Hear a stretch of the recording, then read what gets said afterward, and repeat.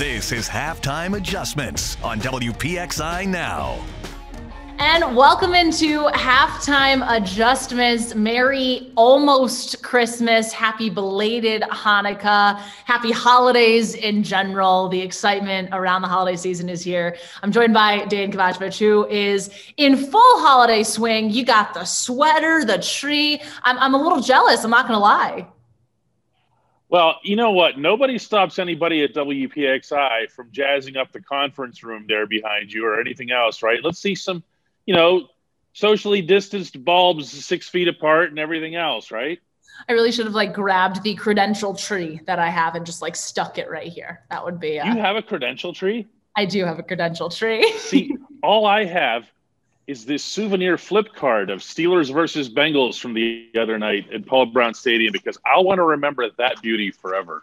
It is something that I know a lot of Steelers fans just want to hold on to desperately. The game that was the game of all games, or not. That was definitely not the case. Just a really, I don't even think ugly is a good enough adjective to describe what we saw in that game, especially what we saw from Ben, and especially that first half. It's funny. Usually the statistics paint the more damning picture than the narrative or the common talking point. In this case, it's the other way around. The statistics look like, rough day. It doesn't come close to telling the story of how inaccurate he was. Underthrown, overthrown, left, right, bad timing, getting his receivers hurt, fumbling the ball, getting sacked. What am I missing? Oh, yeah, one interception that actually should have been 4 if he had been facing a competent secondary. I have covered Ben Roethlisberger's career, and I have never seen him like that. So immediately you start thinking, is this health? Is this something that there's something wrong with him? But everywhere that you poke on that count, nothing comes up. You can ask him about it 100 different ways. He won't blink on it. I asked Mike Tomlin in Cincinnati about it. Not a thing. Nope, not to my knowledge. No issues. So what do you do with it? Is it somebody falling off of a cliff? Is he going through a rough spell that we're only exacerbating because he's 38 and he's, theoretically near the end? I don't know. I don't know what to think right now. Yeah, that you kind of took the words out of my mouth. What is it health? Because like you said, he hasn't been saying that. When we heard him speak earlier today, he kind of talked about the fall off and the soreness and all that. And he said, but luckily I'm not feeling that. So then you lead to question, what is it? Why? Is it something that, I mean, at least through the couple months that I've been here and been covering this team, I feel like at least he kind of gives it to you in little bits of doses in a sense, but I feel like if this was something, he would talk about it a little bit more in that sense. So is it something that we should be more concerned about in that sense? Or is it just kind of like, this is a really, really rough stretch right now? I'm not sure which way this would go in an ideal setting, Jenna, because on one hand, you could say, if he's hurt, then you could say, all right, well, he's hurt. That means he'll be okay in 2021 or whatever. And you at least know something about the quarterback position moving forward. As it is, you have no idea. You have no idea. He's due a $41.25 million cap hit in 2021. That is a massive portion of your payroll. How do you adjust for that? I'll be honest with you.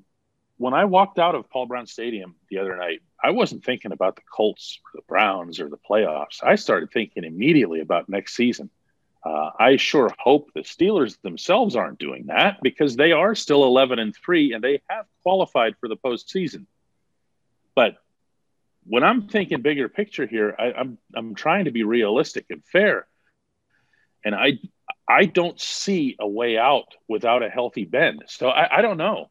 I mean, most of the answers to all of these questions right now are I don't know, but I think that feels about right, Yeah, there is that bit of uncertainty, and I think it's even a little bit more than a bit to say that. And looking ahead to next season, it was so funny on Twitter during the game because everyone's immediately calling, okay, put Mason in. And I don't know. In my take, I'm like, are we really going to do that? You want Mason in right now over Ben Roethlisberger at this point? Granted, yes, we haven't seen.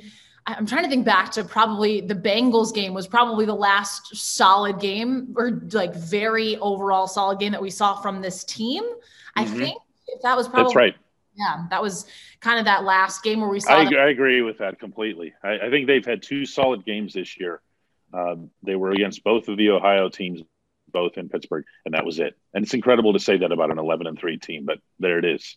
It's wild. It really is to say that. I can't. This whole thing just blows my mind right now.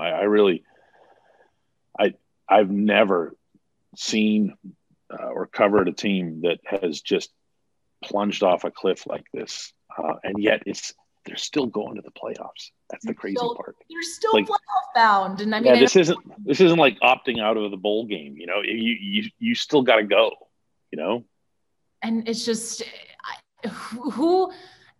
Is there anybody that we think that they could potentially draw in the playoffs that you're going to look at and be like, oh, yeah. No, not after Cincinnati. No. When you lose to that group of Bengals with their 29th string quarterback or whatever Ryan Finley actually happens to be, you are through discussing matchups. You are through talking about, Indianapolis might be missing this guy or that guy or Phillip Rivers does. You are done. It is over. You have lost that right. You just need to go play football. Well, we're going to talk a little bit more about the Steelers and where they go from here. We got lots more thoughts. Stick with us on Halftime Adjustments.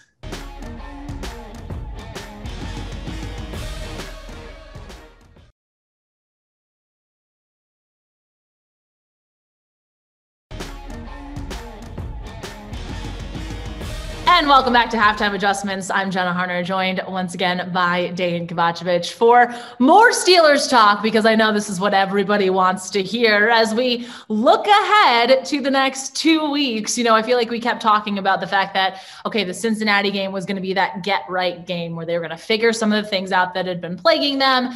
They were going to get a win. They were going to clinch the division. They were going to be all right. And we all saw what happened on Monday. Where do they go from here realistically? Because I don't know about you, I don't see them winning another game. I really don't. I'm not prepared to predict a Steelers victory the rest of the season after Cincinnati. That's not out of any kind of weirdness or spite or anything like that. It's just that if you can't beat that team, you've got to earn it all back. Where does it go from here? Magically, the Steelers could take to the field Sunday against the Colts, against that very good defense, the best defense they'll have faced in a while, better than Buffalo's. And Ben will be able to throw a football like he means it, where he wants it. If that happens, and the Steelers do get Vince Williams back, which they're expected to because he came off the COVID list today and everything, I could see them finding a way to bounce back, win the division championship, which of course is still in play if any Pittsburgh win, any Cleveland loss, and at least feel good about themselves for the week. Then take it into the Browns game and do the same thing, because they're a significantly better team, theoretically, than the Browns are.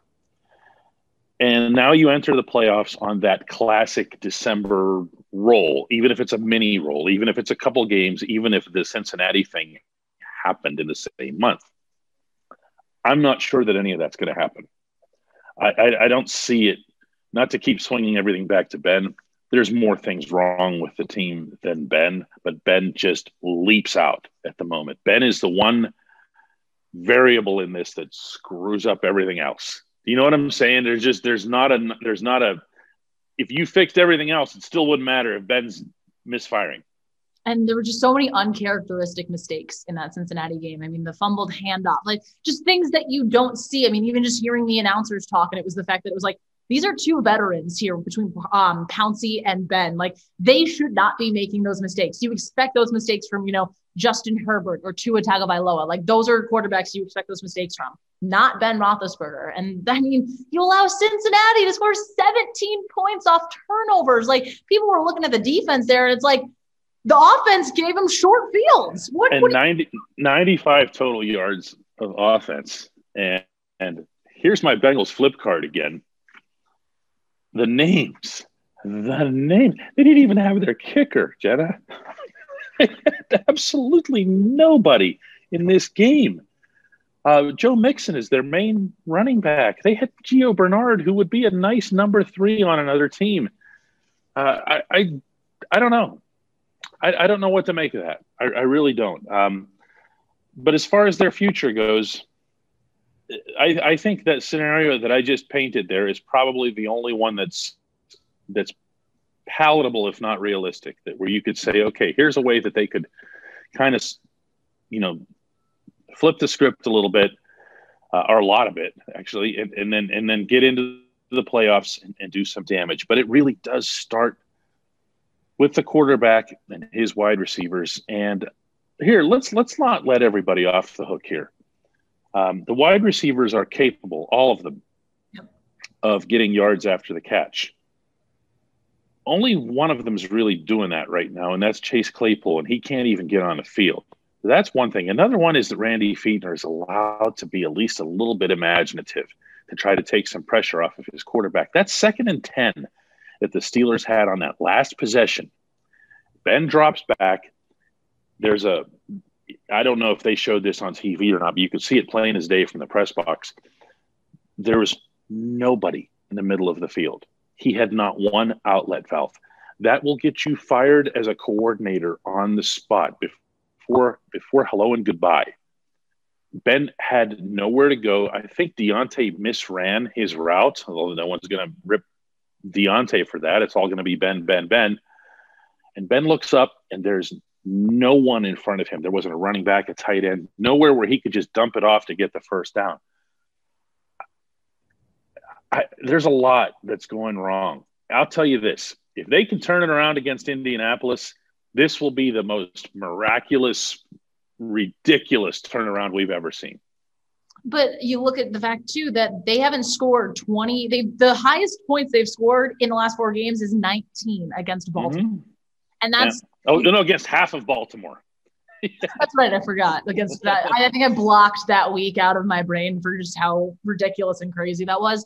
But in today's NFL, you can't expect to be scoring 16, 17 points and win or be in games. I don't want to point to teams like Kansas City and Buffalo because I feel like that's what a lot of people are doing. But look at the points these teams are putting up, especially Buffalo as of late. Of course, they're top contenders in the AFC because their offenses are figuring things out. And when this offense struggles like this Steelers offense has been, it's going to be a long couple days, long couple weeks here.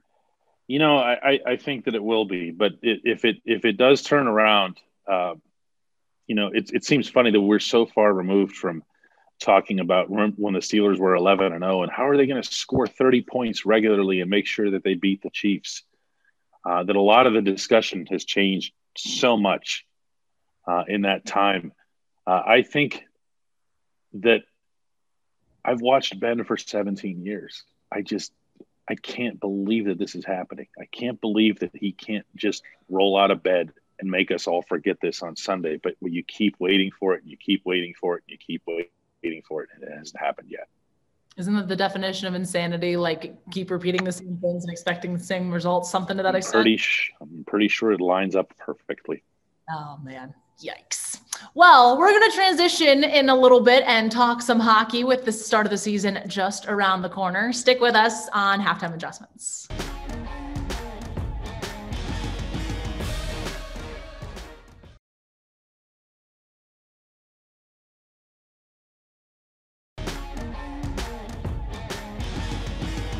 And welcome back to Halftime Adjustments. I'm Jenna Harner, joined by Dane Kovacevic. Dane, we're talking some happier things now. We're chatting hockey. The start of the season is just a couple weeks away.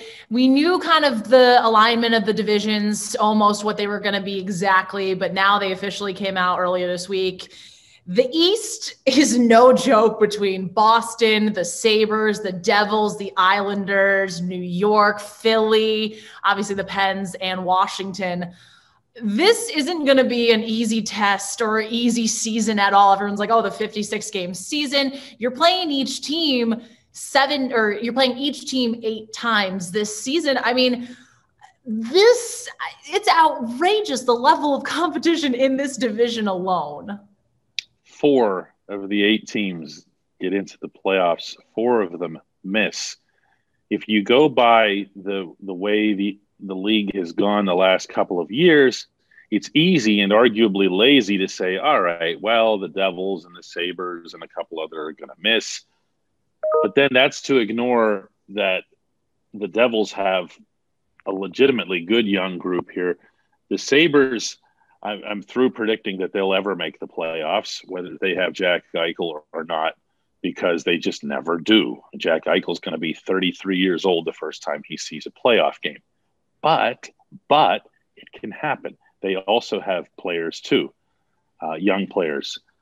And the competition level is going to be insane. Never mind the competition format where you're going to a city and you're playing the same team 2 or 3 times in a row. It's going to be very different. But I'll argue this. If Mike Sullivan's big thing is that, and Jim Rutherford's big thing over this offseason was that this team lacked focus. And we saw some of that even during the regular season last year. They'd go up against a lower team and they'd be like, whatever. And then they would lose, or at least have a really, really tough time. Now you put them into this division. They don't have a single night off. They don't not one at any point along the way. And maybe to an extent, that's what this group needs. That is funny that you say that. It is almost kind of tying in perfectly in that sense, because you can't start the season on a skid. You have to start hot. You you have a rough 10 games to start. You're not making up ground quick. That's just not going to happen this year. Oh, it's kind of going to be like the baseball thing that we saw, because it is the same. Baseball was a 60-game schedule. Baseball played in baseball type series, and the hockey's is 56, but it's the same thing. The moment, okay, don't laugh at this, but the moment that the Pirates lost 3 or 4 games, they were done. They were done. Not that they were ever in it, okay, but when you get down to the percentage of the season that you're losing, you can't afford it. You can't afford it. You have to get off to an exceptional start. You have to start setting all kinds of good habits early in the season. And then there's also this. You got yourself a 10-day training camp with no exhibition games. And at least one of those 10 days, I'm sure the NHL Players Association will mandate, will be a day off. So you have 9 practices to get ready for an entire season in which you could be toast by the time the first 3 weeks is up. I would say that should get their attention, except that I thought that they had their attention held long enough to play Montreal this past summer, and that didn't happen. I'm just going to be so intrigued. I feel like, at least to me, this is going to feel like the start of the round robin games over the summer in that tournament.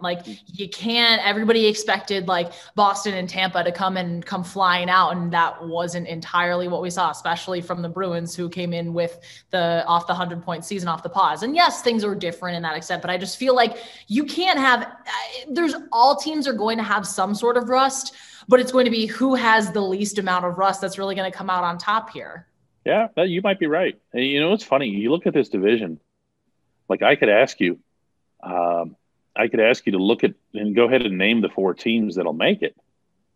And you start off with, at least on my end, I'll start off with, respectfully, the New York Islanders, since they were the ones who just made it to the Eastern Conference Final and gave the Lightning a good ride. And the Lightning, of course, ended up winning the Cup. You have them. You have Boston, another powerhouse. It's not about to go fading. They're not going to miss the playoffs. You're talking about Washington. You're talking about the Rangers now with Alexis Lafreniere. and the really good young talent that they have. I mean, I could keep going here. The Flyers are a team that looked like they were, pretty solid there, and they've got their own youth coming up. Who am I missing here? No, I think you're kind of spot Washington. Washington. I mean, yeah. It's so easy to shove the Penguins out of the picture. I don't know that they will be out of the picture. Precedent is on their side. They've got the longest active streak of playoff appearances in all of professional sports. So it'd be silly to bet against them and to bet against Sid and Gino and everybody else being back, but it's going to be tough. Yeah. And I think they left the end of last season with so many question marks that you better come in and at least attempt to start answering those questions early on. Are we going to see a little bit of a resurgence? Are we going to see some of that speed that they talked about? Are we going to kind of see some of them, all those little things that I feel like we were just discussing, but are we going to see all of that and see kind of that play out in those first couple of weeks? Because again, you're almost dead in the water if you don't start out hot. 2-word, biggest variable in the entire season, Tristan Jarry. I think you're pretty spot on with that. Goaltending is going to be absolutely huge for every team, just because that's how you're going to win. That's huge factor. Well, stick with us on Halftime Adjustments. We are seeing what you guys are up to at DK Pittsburgh Sports in just a minute.